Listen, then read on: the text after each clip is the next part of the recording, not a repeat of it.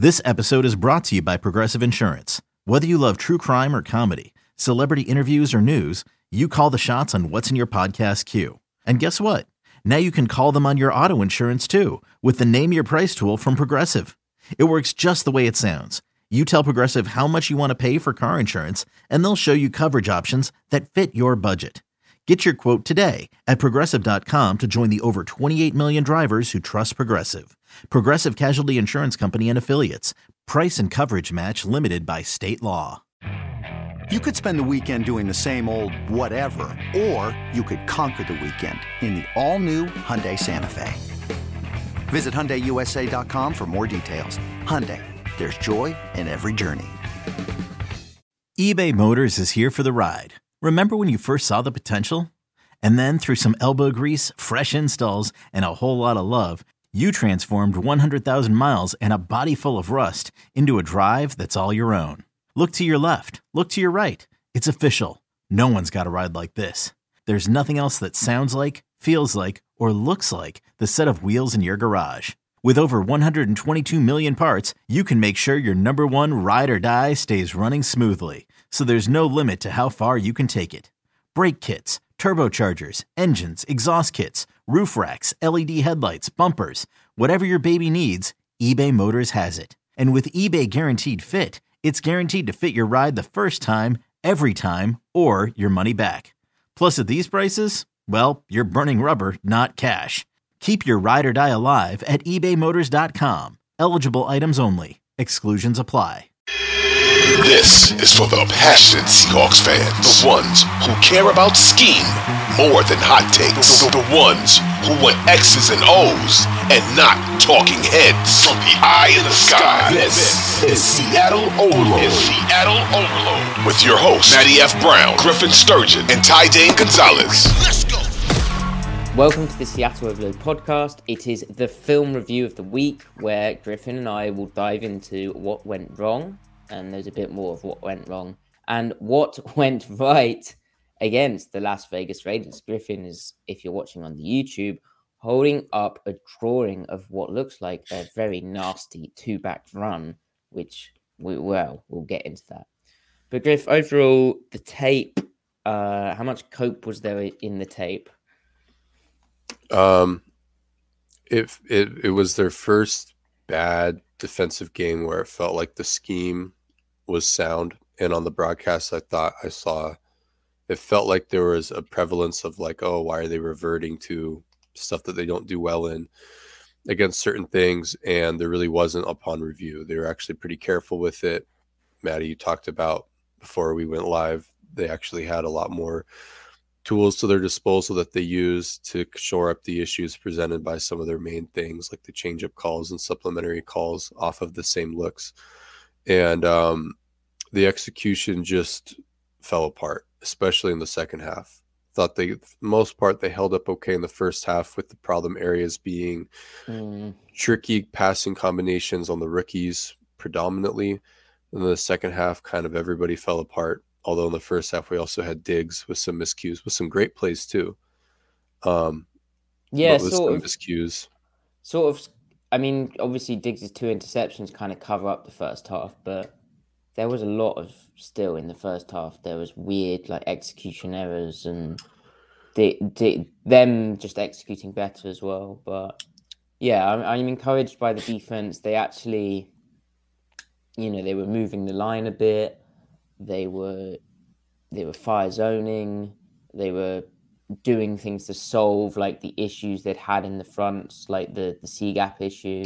Not just putting the 5 technique in the bare front in the C gap, but also moving the line to close the C gap. And it worked when they did it. Right.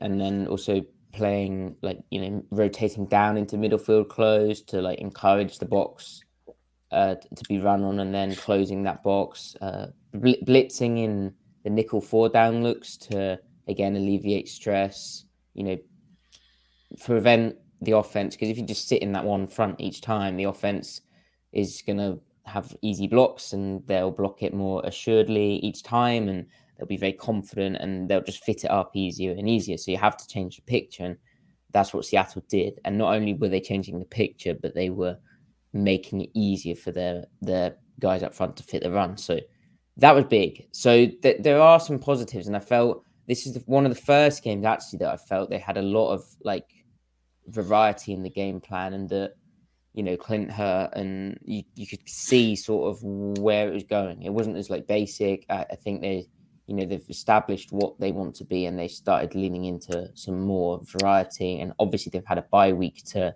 look at their tendencies, look at what they were good at, and I think that showed up. It's just unfortunate that they got suckered in the big moments.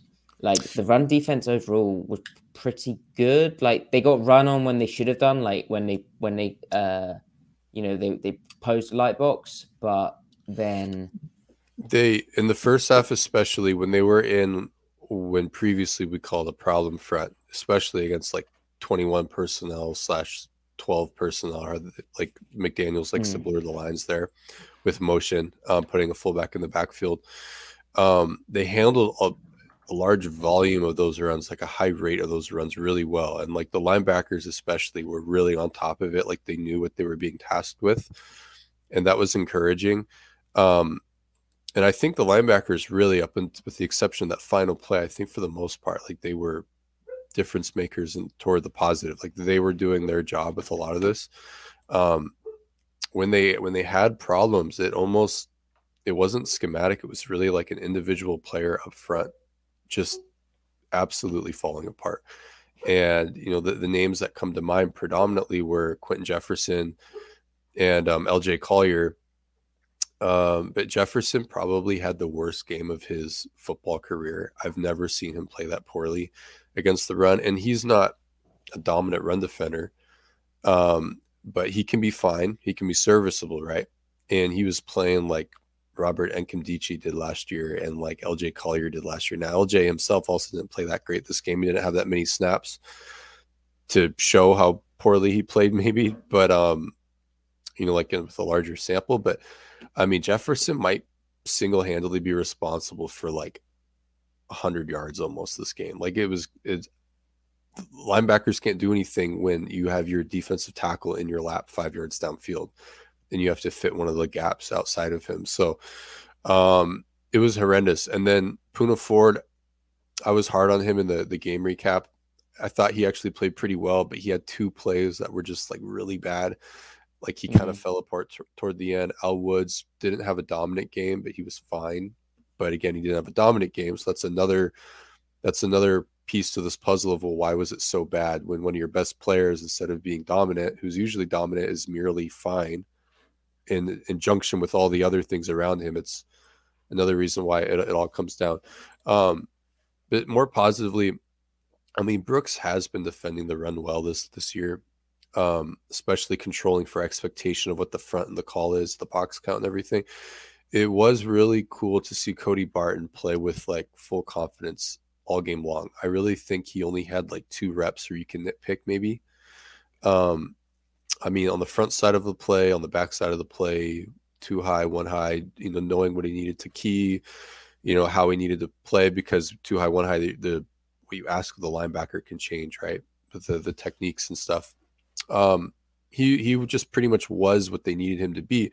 And not only was that crucial for this game, we can look toward the future with it, is that they needed to play base as much as they did this game, and needed to play the version of nickel where he's on the field this game, so that they could be versatile with their pass coverage, because they like getting 2x2 formations, the Raiders do, and they like getting seams to the weak side with their tight end. Now, if they had Waller this game, it could have been really bad. That's kind of what makes the Raiders exciting if they keep it together for this offseason, when they get Waller in there in conjunction with Devontae Adams and Derek Carr, provided they keep Carr and all the rest. But they needed Barton out there, like we saw with that interception play. Great play. It might even have been quarters to that side. On live, I thought it was cover 2, but it might have been quarters. I think it was just pure cover 4. I think it was cover 4 both sides, and they did run a fair share of just straight up cover 4 in this game, along with their blend of cover 2, cover 4 stuff. So it's interesting then, on that note, that they have a coverage tool where they let the overhang carry a seam then. Right. Yeah, good point. So that's pretty interesting. But so they wanted Barton out there because if you're playing 5-1-5 nickel, you're not going to ask Uchenna Nwosu, or even, I mean, you probably could ask Daryl Taylor to do it because he's so athletic. But generally speaking, you're not going to ask a pseudo defensive lineman to carry seams. So that's why smart offensive minds like McDaniels, who maybe isn't a great head coach, but he's a smart offensive mind. He wants to especially it's the Patriots fashion, right? They want to dictate formation and personnel so that they can get matchups. They can get a free seam, and it's all on the safety and quarters. In this case, and by the way, McDaniels called a great game, which we'll get to. But yeah, I thought he called a great game, and that's kind of why I was excited by what they did in the first half, especially at least in intention, because they were playing that balancing act between, can we have flexible coverage to match what they're trying to do to us and still stay sound, or at least even if you're not sound, give yourself the best chance to be effective against the run. And like on a macro level, like it was all working in theory, but it's just leakiness here, leakiness there, and then it all falls apart. You know, a missed tackle, it's like, well, it doesn't matter if your theory is great. It doesn't matter if everyone's being assignment correct. Execution-wise, you got to make a tackle, right? But moving forward, the fact that Cody Barton can not just survive but thrive against the run in these circumstances makes them feel more confident to continue to be as flexible as they were in the past game. Because like that play he made that sparked Diggs' interception was a great play, and the fact that he can just turn and run with those routes, like he showed in the Chargers game, like the Chargers are a little similar, although they do it from pass-heavy formations. They still like to manipulate you. And Clint Hurtt's reaction to that was, our solution is going to be Cody Barton to this structural problem the Chargers present. The solution to the structural problem McDaniels presents, as looking at the guys they have available to them in balance with the other things they have to take, note of, is Cody Barton. So the fact that they have him in coverage and he's playing that way against the run is one thing to take from this game. I think that is encouraging. Yeah, agreed. And he's earned praise this week from Clint Hurtt and Pete Carroll, so they're both seeing what we're seeing. And he actually spoke as well about how he has been playing more aggressive, and it was like an emphasis coming out of the bye week for him to sort of start taking his shots. And I think now they're sort of understanding the system, and generally, other than the big plays, which we'll get to, but generally I felt there was a bit more cohesion up front. Now there were just weird moments. Like, I mean, we've dealt with one of the issues. The Quandre Diggs, he was matched up on the running back in the flat. It's 3rd and 5, so he's sort of playing at the sticks. He gets done down the sideline, gives up the wheel route touchdown. Seattle running their bonus fire zone, so it's basically just cover 3. That's unfortunate. And then there's weird stuff like, there's a play where Kobe Bryant blitzes, but the D-line doesn't seem to get the call, and so they end up with like 3 guys in the same gap. There's little bust between, like, someone probably should have picked 3 up and no one did. Like, I just don't know how this keeps happening, but then maybe it's just, they've added a bit more to the game plan this week. Maybe they're still sort of getting comfortable with that. And interestingly, Clint Hurtt, he highlighted the youthfulness of the secondary, the youthfulness in general of the defense. Mm-hmm. But he went towards the fact that, like, they need to sort of reset after they have a bad play, and they sort of get into a rut where, like, if they have a bad play or a bad drive, they can't really claw their way back from it. And I mean, that's an interesting perspective from him. But yeah, this game, it became endemic, like the little errors on different plays, where I think, obviously, McDaniels, he was imposing stress. He'd watched, like they tried that Barton interception was a play that Tampa Bay had tried to run, and I think got open, and this was the same deal, but obviously Barton played it well. Seattle was ready for it. But like, he tested them on that, like, jet motion into like the fast 3 to break their cover 3 rules, which it did again. Like, although, you know, Seattle was able to rally to it, so it wasn't terrible. But like, you know, he'd studied what was beating Seattle, and he called stuff. He spent like a whole drive spamming 4 strong with Devontae Adams as the backside receiver, and really worked the Seattle's middle field open coverage rules and who was going to take 3 up, and were you going to leave Adams one-on-one on the backside, or are you going to double him and leave 3 up open? And then, okay, you're now playing more of like a man-like structure. Well, now I'll start rub routing and getting into the flat and causing dodgy angles and stuff. Now, when you need mealtime inspiration, it's worth shopping Kroger, where you'll find over 30,000 mouth-watering choices that excite your inner foodie. And no matter what tasty choice you make, you'll enjoy our everyday low prices, plus extra ways to save, like digital coupons worth over $600 each week. You can also save up to $1 off per gallon at the pump with fuel points. More savings and more inspiring flavors make shopping Kroger worth it every time. Kroger, fresh for everyone. Fuel restrictions apply. Yeah, I said we've dealt with one of Diggs's errors. The other one, I think, him and Brooks weren't on the same page for that corner route touchdown. We spoke about that after in our live reaction, but I mean, obviously Brooks expected help. Diggs was playing Adams. They didn't communicate well enough. That shouldn't happen.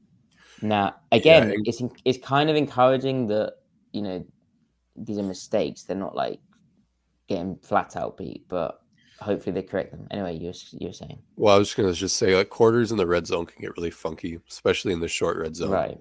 Because and they had a fast 3.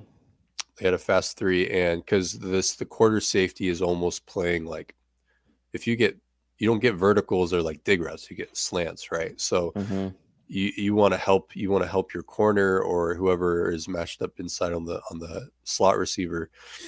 You kind of the safety wants to give help, but then to the trip side, if the Mike is also matching the 3, he's thinking, I'm going to build a fence all the way toward the end of the end zone. It was a good beater again.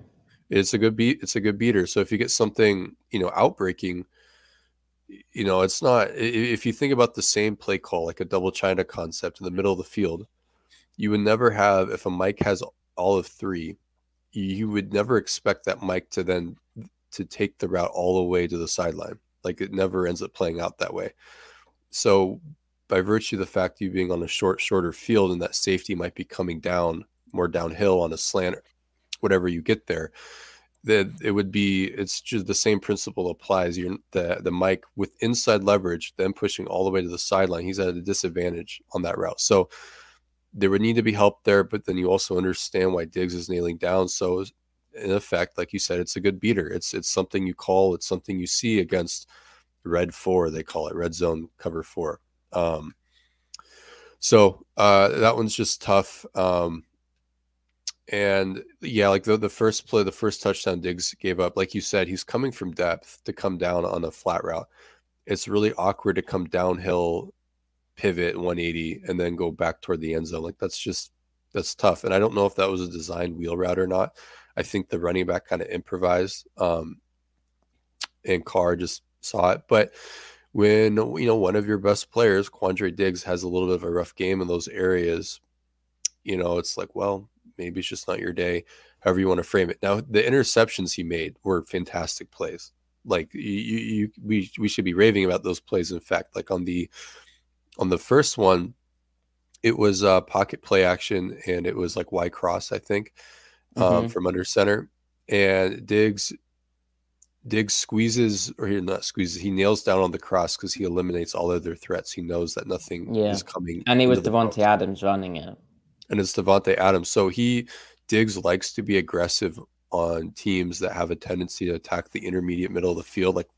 Like Tennessee last year, they run a bunch of drift, right? Or, you know, play action Diggs. And Diggs was, his normal depth was changing that game. He was playing more shallow. He's playing tighter. So he knows what teams do. So he earned that interception. That's film study and execution, and on the field smarts there. On the second one, yeah, Cody made a great play, but like, he read that all the way. And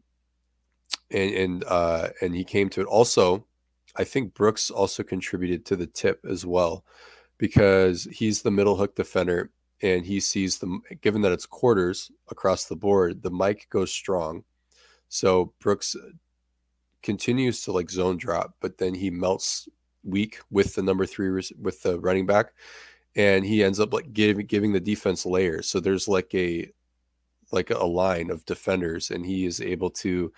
He almost tips the ball himself, but outstretched, Carr's having to throw over 2 defenders. Now Carr will do that no problem, but it still affects the throw. And maybe that affected the velocity on the throw to put just a touch more arc on it, helping Cody. But it was just good team defense everywhere, and Diggs is all over it, coming from the other hash, right? So I mean, in a lot of these instances, especially the vets came to play with like concept recognition.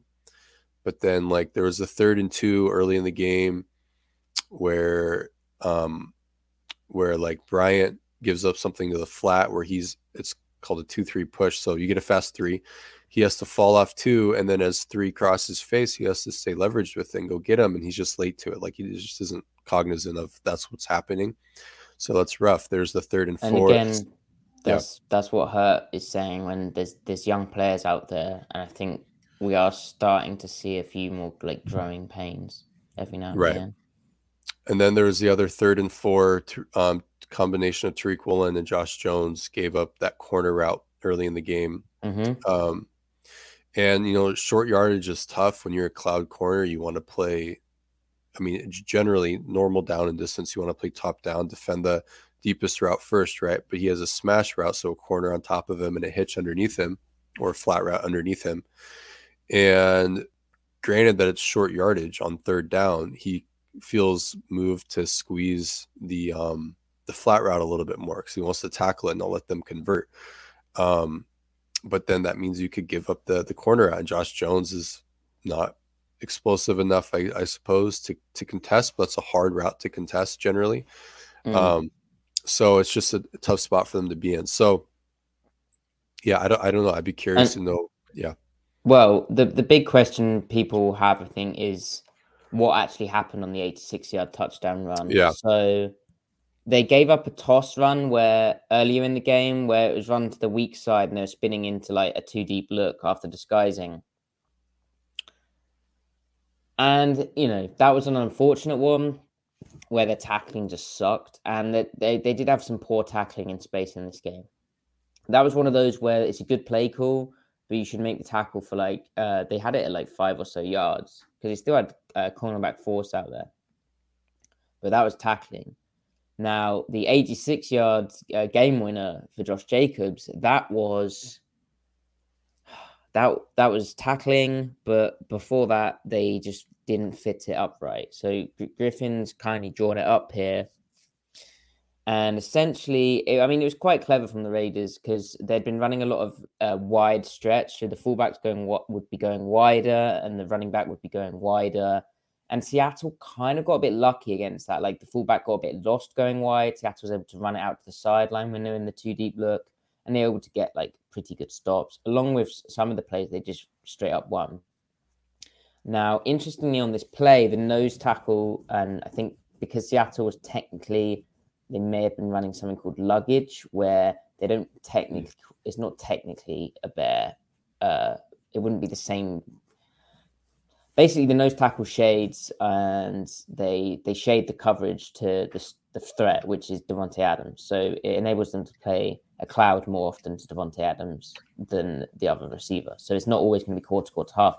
However, in this look, where the big 86-yard game-winning touchdown run happens, Seattle's in quarter half. So it's exactly the same as the tight wheel 6 stuff we spoke about. Right. And as Griffin has drawn up here, the Raiders ran ISO. Now, that was a problem for Seattle because the way in which that was blocked up, Cody Barton, he is correct in falling into his A-gap with the way Seattle's fitting it. If you look at drawings of Fangio's Eagle 6, which is the same looking front, that linebacker fits the A-gap because the nose tackle shaded into the other A-gap. And the way that they blocked it was the center and the guard doubled the nose tackle and then looked to work up to Barton. The cutback is still a threat, Barton has to play it, and the running back's path is tight. So, but Barton still has to play it. Now, the front side kind of deal, which was going on, is Brooks took on the fullback and he spilled the football. Because the way Seattle fits this is they have Barton as the backside kind of lever player, but he has a gap. Then they have Brooks, who he has technically the C gap, but he's more like a spill run-through player. And then the outside help is supposed to be Quandre Diggs, fitting kind of the C gap also. But I mean, it's more he's just the front side turn back player. He's the outside help. That's where geometry gets you. That's where geometry gets you, but that's how Seattle has done it in the past. Is how Mr. Bo Pelini he did it, and obviously he's been influenced by Pete Carroll over the years. A big part of his thing is sort of constantly saying that a too high safety is the front side lever player or the backside lever player. Anyway, so what happened was Brooks spilled it, and he took it on pretty thick. And interestingly, Pete Carroll wasn't talking about that play in particular, but he was just talking about Brooks. And he said, hold on, what did he say? Oh yeah, he said linebackers get in trouble when they get, because linebackers, when they get in trouble, they get out of position. And sometimes, he's such an aggressive player. Pete said about Brooks. Now, he didn't mention that play, but I think that was the play in his mind because Brooks was so aggressive. He smashed downhill on it. He was saying about how Brooks still has a bit to learn. And I think it is sort of like, his aggression sometimes does get him in bad spots. But he still spilled the football. It was just a bit wide, a bit thick, and it didn't fully do it. Now it did hit inside him. So he ends up losing the block on the fullback. Yeah, he got kicked out. Yeah. So he didn't spill it. But I think, sorry, go ahead and finish your thought.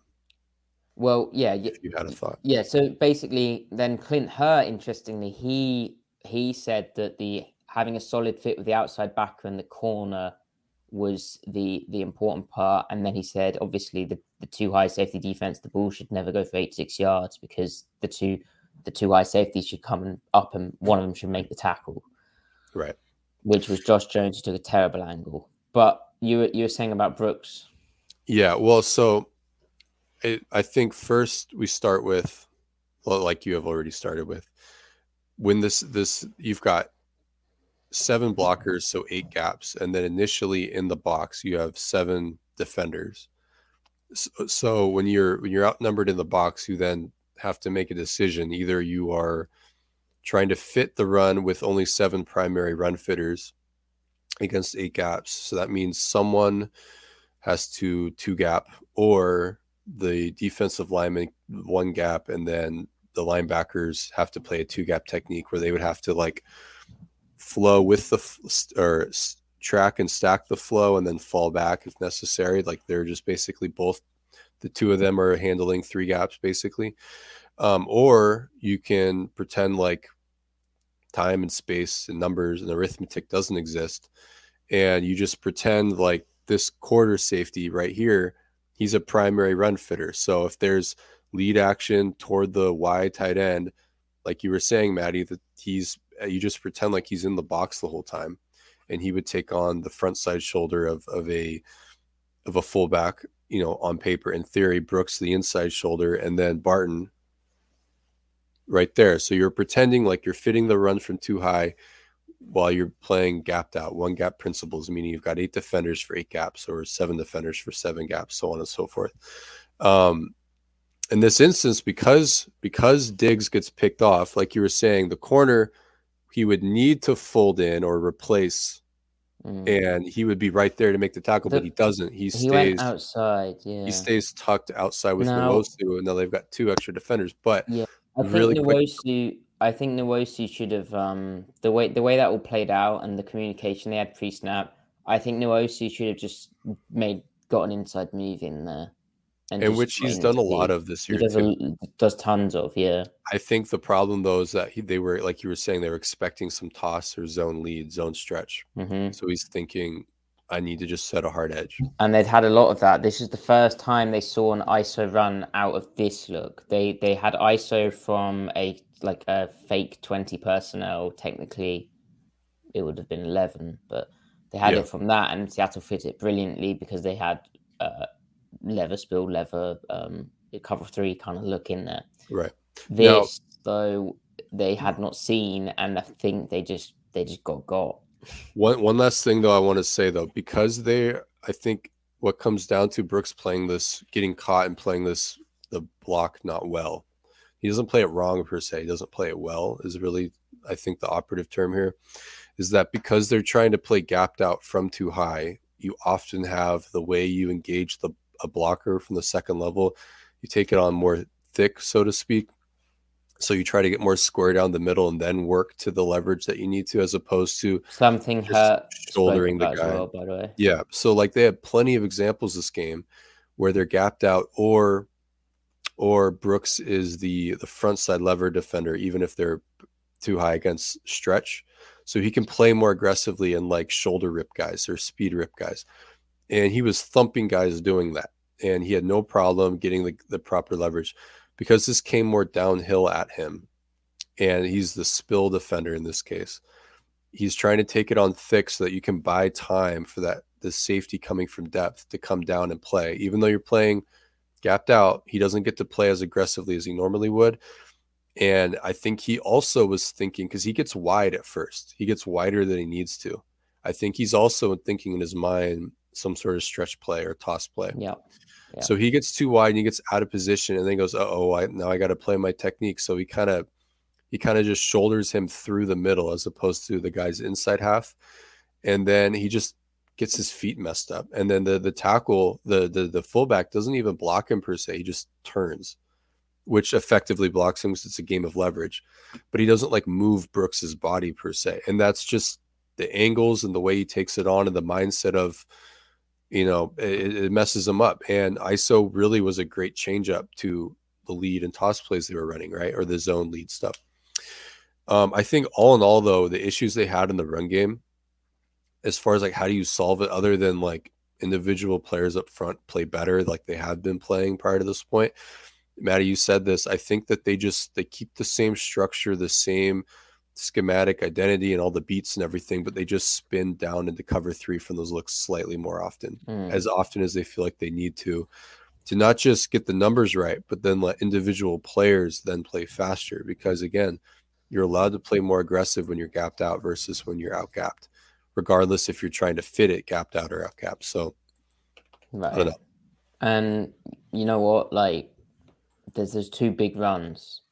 And then, as Cody Barton said, if you take them out, which obviously you can't play games like this every week, but if you take them out, the run defense is okay from an average perspective.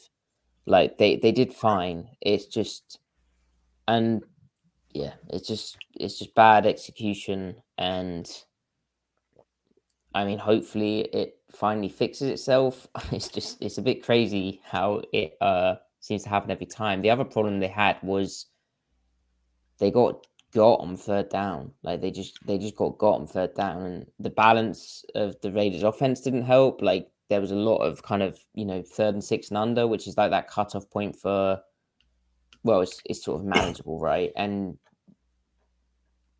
I'm not sure what their cutoff point is exactly, but they can still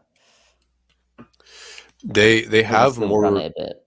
They have more things up their sleeve on third down that they can trot out when they think that there's a mismatch problem. Yeah. Seattle kind of got worked on third down in this game. So. Yeah. So, it's really disappointing because the last time they faced a team that has Devontae Adams, when not a whole lot of talent surrounding him, in this case due to injury, was of course the Packers game last year, and their game plan was really solid. Again, especially their third down game plan. But I suppose we're going to see more things to give individual defenders more help in the future. I don't know if that means like more straight 2-man. I thought they did a fair bit of that though. Well, not 2-man, but like I felt they did like a lot of. I don't even know what more they could have done. They just Carr moved around the pocket I well. think we They could didn't see have much more. rush. I think we could see more cover one robber.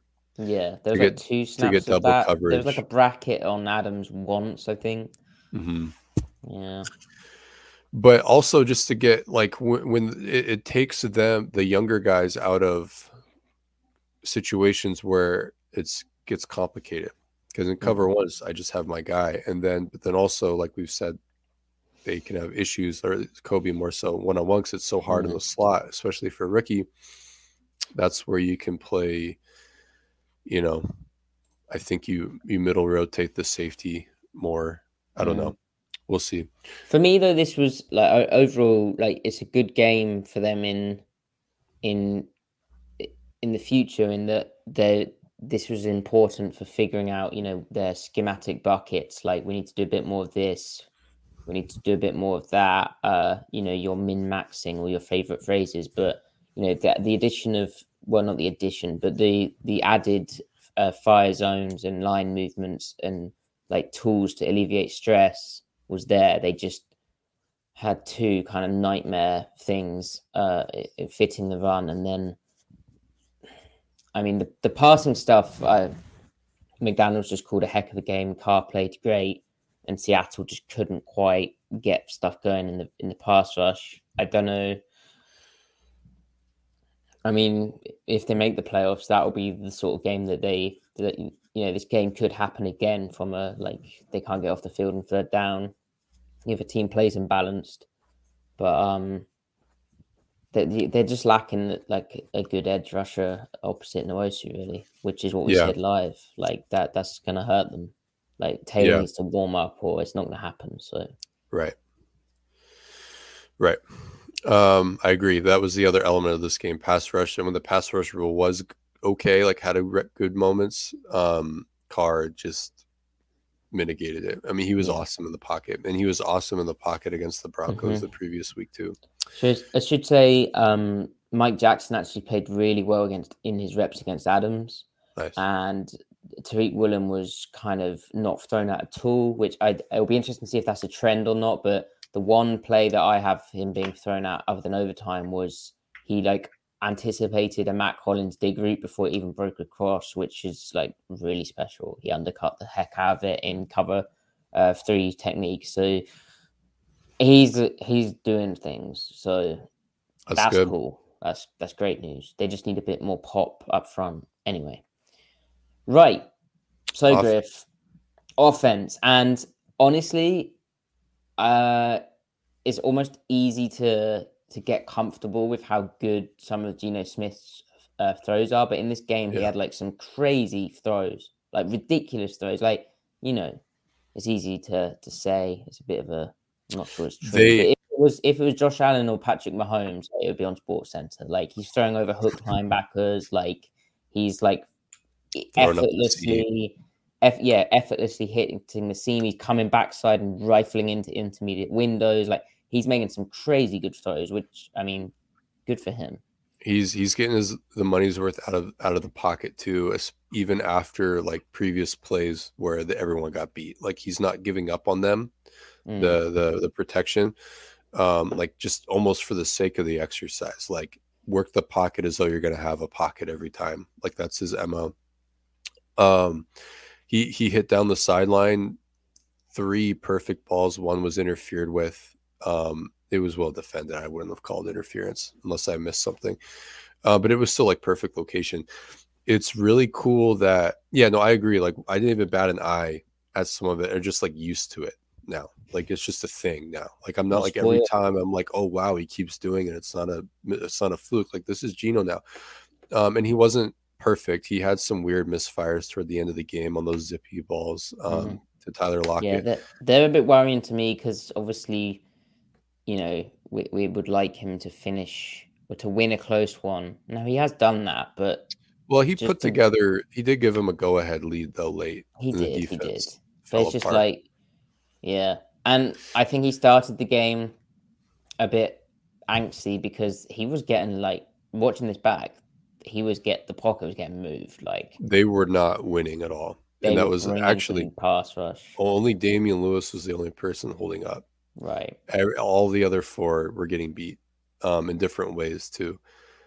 Which then raises the question, like, I don't know why they didn't chip release the back more, and because they've done that in the past, like they've used more 7-man pro, 6-man pro, but this game it felt that was lacking a bit, which is kind of wild when they are struggling so much up front, and Gino is having to make stuff work, and also the Raiders corners, like they were not covering Metcalf and Lockett deep down the field. Like Gino just needed a bit more time to access some deep stuff. Like there's plays where deep stuff looked to be coming open, but he couldn't quite get there in time because they just didn't have the time in the pocket. I mean, 5-man pass pro is difficult anyway. The prevalence of empty even. Right. Where like the defense knows you're in 5-man pro. And they motion out. And like I get empty, but yeah, and so but then Gino was good in empty though too. Some of his best plays were in empty this game. I just felt they left meat on the bone in like the downfield passing game, and I felt they could have made their protection easier. Agreed. Now on that note though, it's cool that they achieved what they wanted to achieve downfield look wise and stuff. Because granted, they did hit some fade balls. They used a lot of the full house pistol looks or pony personnel, right? And getting that Raider Graham defense, Patrick Graham's defense, which has troubled Seattle before, they were able to get the clear one-on-ones outside even when they were in too high. So that was cool that they were able to manufacture that they used 12 personnel to great effect. Now, I think their game plan for helping the protection in this game was the prevalence of empty, the prevalence of quick game. Sorry. And Gino was able to access the second level in quick game and hit the first level as well, which is what quick game's meant for. So, I mean, they scored 27 points. They were able to move the ball. They scored 27 points with 2 turnovers. So with the fumble and the interception, so like this, I thought all in all the offense had a good day for the most part in terms of being able to move the ball. Right? Am I missing something? I thought they scored 34 points. Oh, did they score 34? Yeah, it was 34-40. Yeah. Okay. They scored 34 points, and Gino didn't have his best game, but he had a good game, and the protection was getting eaten half the time.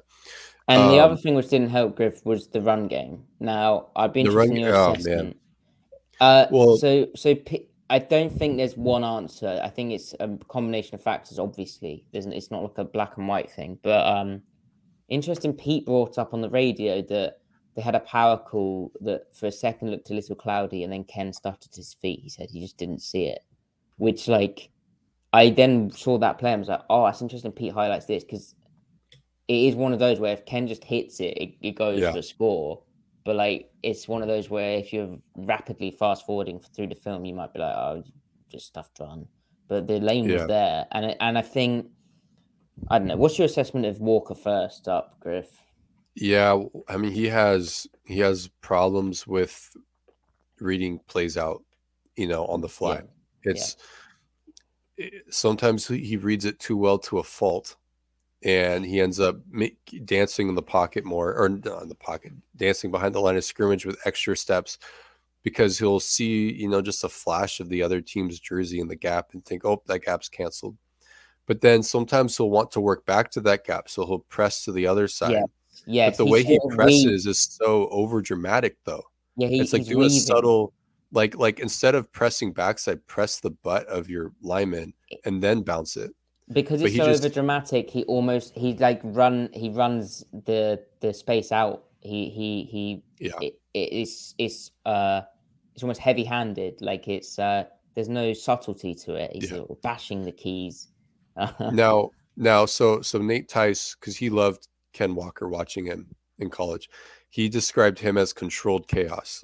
And I think he's always going to be chaotic, but it will work with more experience. So he just needs to learn NFL game, NFL speed and everything, what he can and can't do. And his style will translate. I mean, obviously, because this was going on in the games where he had big rushing totals as well. it just so happened that actually ended up setting up defenders later down the line. Like, and some of it worked a bit better, And Yeah. I do think one thing is teams are really, really telling that backside edge defender, like, squeeze down the line because he's going to cut back to you, and he will do the heavy-handed thing, see that guy there, and then he'll try and run back into the lane he's left, which was there. Yeah. And it's like, it's gone now. Like, it's the NFL. Yeah. Can't do stuff like that. Yeah. So like he needs to look at some propositions where he knows he's only getting 3 to 5 yards depending on how he pushes the pile, and just to kind of accept it, like just get north. Right. But you don't want to beat that into him too much. No. Because it's a delicate balance. Now the easiest way to solve this is just to have better blocking too. That would help. Because the blocking was poor. It's only like what we just talked about was in the few examples where the blocking was good, he didn't really take advantage of it. Now maybe it's hard for him to know what to trust and what not to when it's so poor outside of it. It was inconsistent. It's give and take. But they just lost up front, didn't they? Billings had a few nice plays where I think he'd probably studied how Austin Blythe executes down blocks, and he sort of beat him across his face, and they had a good stunt going on. I thought Blythe had 2 bad plays, but then the rest of the interior struggled, the exterior struggled. Crosby set edges great against Abe Lucas. They need to trade for him, man. I don't care. They need to trade. Okay, trade for Crosby. Right, there we go. Anything else, Drift, on the offense? No, I think they just need to stay the course. And I mean, I really thought there were a lot of cool schematic things this game. A little bit more gun running again. Like they're hiding tendency everywhere. They still passed a lot, So they're being chameleon like formationally, which is cool because then that defenses can't track down tendencies on them. So always useful. Yeah. Right. So, Griff, next up is the Rams, and Ty and I have already previewed their injury situation and the fact they're missing Matt Stafford, Wolford, Allen Robinson, your guy, Cooper Kupp, a past guy, and Aaron Donald. Oh, you moved on, huh? Well, after that didn't pan out, you're just like, no. He was more when he was good. It was more of a Russ specific thing. Notice, listener, how cutthroat Griff is. Very, very quick to move on. It's always at the back of my mind. Yeah. Watch yourself, Maddie. Offense, defense wise, they are facing a defense they've faced quite a few times this year. They're facing their own defense, really. With a bit more too high and a bit more for dry. Yeah, and much less man. Like they are almost completely zone. So I don't think Pete Carroll had an interesting statistic that they've given up the least amount of explosives in the run and pass game. Really? Yeah, which is kind of crazy. Which is a run of 12 yards or more and a pass of 16 yards or more. That's bizarre because I came across a stat that contradicts that a little bit. Oh, it was contextual. It was specific to something, and I think it was something that was really damning of Bobby Wagner, even though his PFF grade is the best linebacker in the league. Oh, dear. But it's like the number of explosives on balls caught between 0 and 15 yards over the middle of the field. Now, that does not necessarily mean that's on Bobby Wagner because it depends totally on the call, the formation, but that is his general area. To me, and also explosives on runs in between the B gaps. So B gaps and A gaps. Very specific. But someone sent that to me and I was like, oh, wow. And they said Bobby has not been good on tape because they watch the Rams a lot, despite his grade being very high. So they were digging for that. To me, that confirms also it's more about the calls they're calling to keep Bobby from having to run vertical with someone. He is in the low hole or pushing lateral. From what I've seen, they don't ask him. They don't ask him to do anything. No, he's just sort of out there. Which he's good at diagnosing runs and he's a bit slow. He's good at shedding blocks still. He's good at feeling and the play, and he's obviously got a wealth of experience and quality football behind him, but team leader, all that. he doesn't really do anything. Yeah. He'll probably have a great game and force like 5 fumbles, but I've said this, but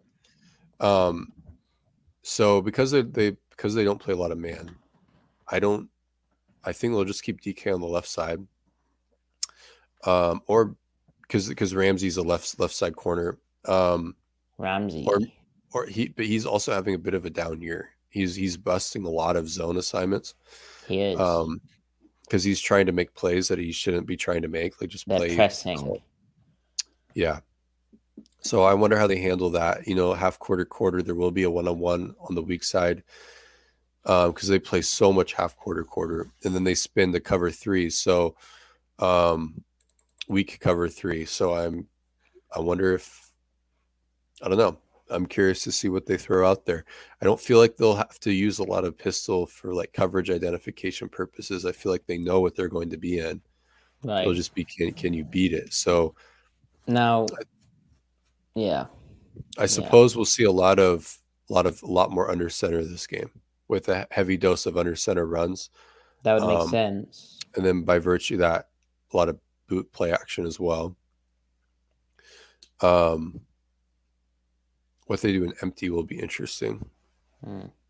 But I look forward to seeing Gino pass over the intermediate against them. Now, on the other side of the ball, obviously they're very injury depleted. I imagine now we were asked a question actually by Dan Thompson about why Devontae Adams was really open on a certain play.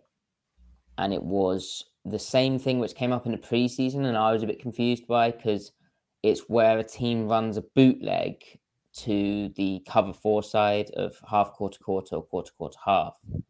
And so what happens is the cover 4 corner gets run off, the cover 4 safety kind of brackets that vertical route, and then 2 routes come from across from the cover 2 side, and the deep half safety doesn't run with it, and the cloud corner doesn't run with it. And so then you're asking your nickel, your vertical hook player, and your middle linebacker to flow outside with the run fake and then try and get back across with the pass and the race routes coming back across the middle.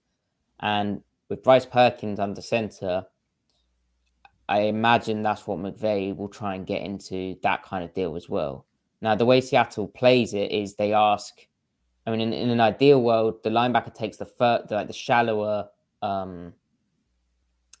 crosser route, and then the nickel finds the deeper one. But Bryant and Barton both went for the same one in that Adams example, which, if you want to know when that was in the game, I'll post it in the description of this YouTube video. But or in the comments, I'll post it in the comments. But I think that's what McVay will go for. This he'll go for his sort of, get Perkins moving out in the pocket, run your bootleg stuff, and Griff? I agree. 24-10 Seahawks. Well, you didn't have any knowledge of what the over-under is, what the spread is. You're crazy. You've gone in blind. Do you usually go in blind? You're a madman. What are you doing here? Because I'm mad. I think the over-under is 40.5, and the Seahawks are plus 5-point favorites. I would take the over. I think the Seahawks will win 31-7. That's a new one. I'm trying to find the stat, man. Oh well. Well, thank you everyone for tuning in live. Please like the video. Please comment if you haven't already. We see you in the comment section. What's up, everybody? Thank you for joining. And please do review the podcast. 5-star reviews. Follow Griffin at CMikeSpinMove. Follow me at Matty F. Brown. We appreciate you, and we'll be back on Sunday with hopefully a reaction to the Seahawks winning again, because they've lost 3 in a row now, and I'm sick of it. And they need to start winning if they want to make the playoffs, and they've got to beat the Rams. Surely this time they can beat the Rams. Please. Goodbye. Goodbye.